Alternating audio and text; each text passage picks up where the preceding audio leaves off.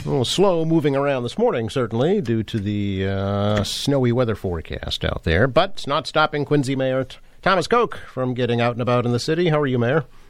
I'm doing well. How are you doing, Joe? Okay. How's the city doing at this surprise snowfall? Doing fine. All the mains are good, and all the schools were all scraped and salted just prior to school. So this is one of those lingering pain in the neck type storms.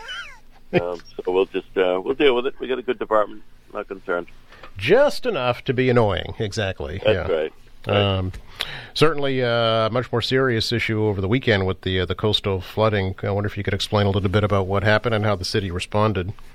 So we had historic high tides once again, the king tide, in addition to the surge that was happening with the ocean storm, et cetera. So, I mean, the North Shore of Massachusetts, New Hampshire, and Maine took a much bigger beating than we did, certainly from the public infrastructure side. However, a number of people did get a few inches or 6 inches of water in their basements, and that's always that's no fun. I mean, there's some that are prepared for that and they keep everything up. There's others that doesn't happen that frequently. You forget about it, and all of a sudden you're throwing out appliances and clothing, et cetera, because of the way it's stored. So, we worked all weekend, and we helped pump neighborhoods and took care of business, but it wasn't nearly as devastating as 2018. If you recall, we lost the Broadmeadows boiler room and electrical panels. Everything went under. Of course, when we fixed everything, we put everything above ground level instead of below ground level, so that shouldn't happen again. Same thing with the Kennedy Center. So, when you go through these events, you make decisions that you learn from, and hopefully these things don't happen again. So, unfortunately, this seems to be the way of the world now, and we're going to continue to work our coastal resiliency plan, our seawall upgrades, and can't happen fast enough. Yeah, which areas were impacted, Mayor? Well, it was, it kind of came into the marsh like it did in 18, rather than over the seawall. So, the area of the Cove and Howe's Neck and Hunter Street, Pawsey Street, those areas took a pretty good beating. I'm sure other places around the city that we don't even know about got some water in their basements, and people took care of it. The beauty was we didn't have a whole lot of rain, so the West Quincy and the tributary all along Furnace Brook was fine. That was flowing because we had the tire gates closed at Blacks Creek, and we had plenty of capacity, so there's no backup or issues there, which was a good thing. If we had a few inches of rain at that same time, that could have been more problematic for a number of those neighborhoods, but it could have been a lot worse. Yeah. Any public infrastructure damage? No, we were on top of everything, and the DPW guys, they checked things. I was out and about and saw there was a problem at Post Island there must have been something jammed in the tide gate because water was coming up out of the manhole, things like that. You got to constantly maintain these and watch these things. So, sticks, logs, debris gets into these systems, and it can wreak havoc. So we got a good department. They stay on top of it. We know where we have to be at the different events, and appreciate all the work the city personnel does on this stuff. Sure, absolutely.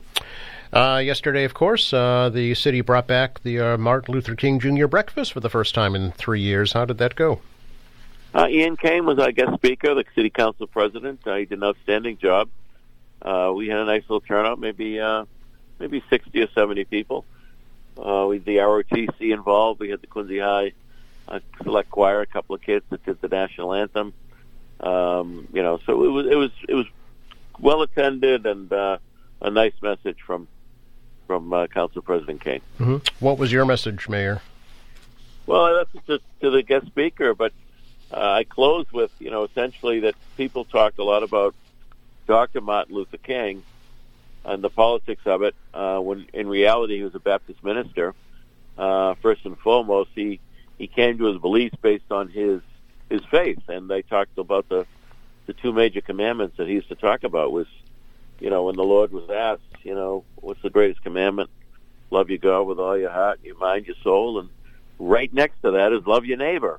He didn't say black, white, Asian. He said love your neighbor. We're all neighbors. So I think that was the message. I think that Dr. King would be proud about some things that have occurred since his death, and I probably think to be upset by the last few years with some of the violence that went on, because he was a man of peace.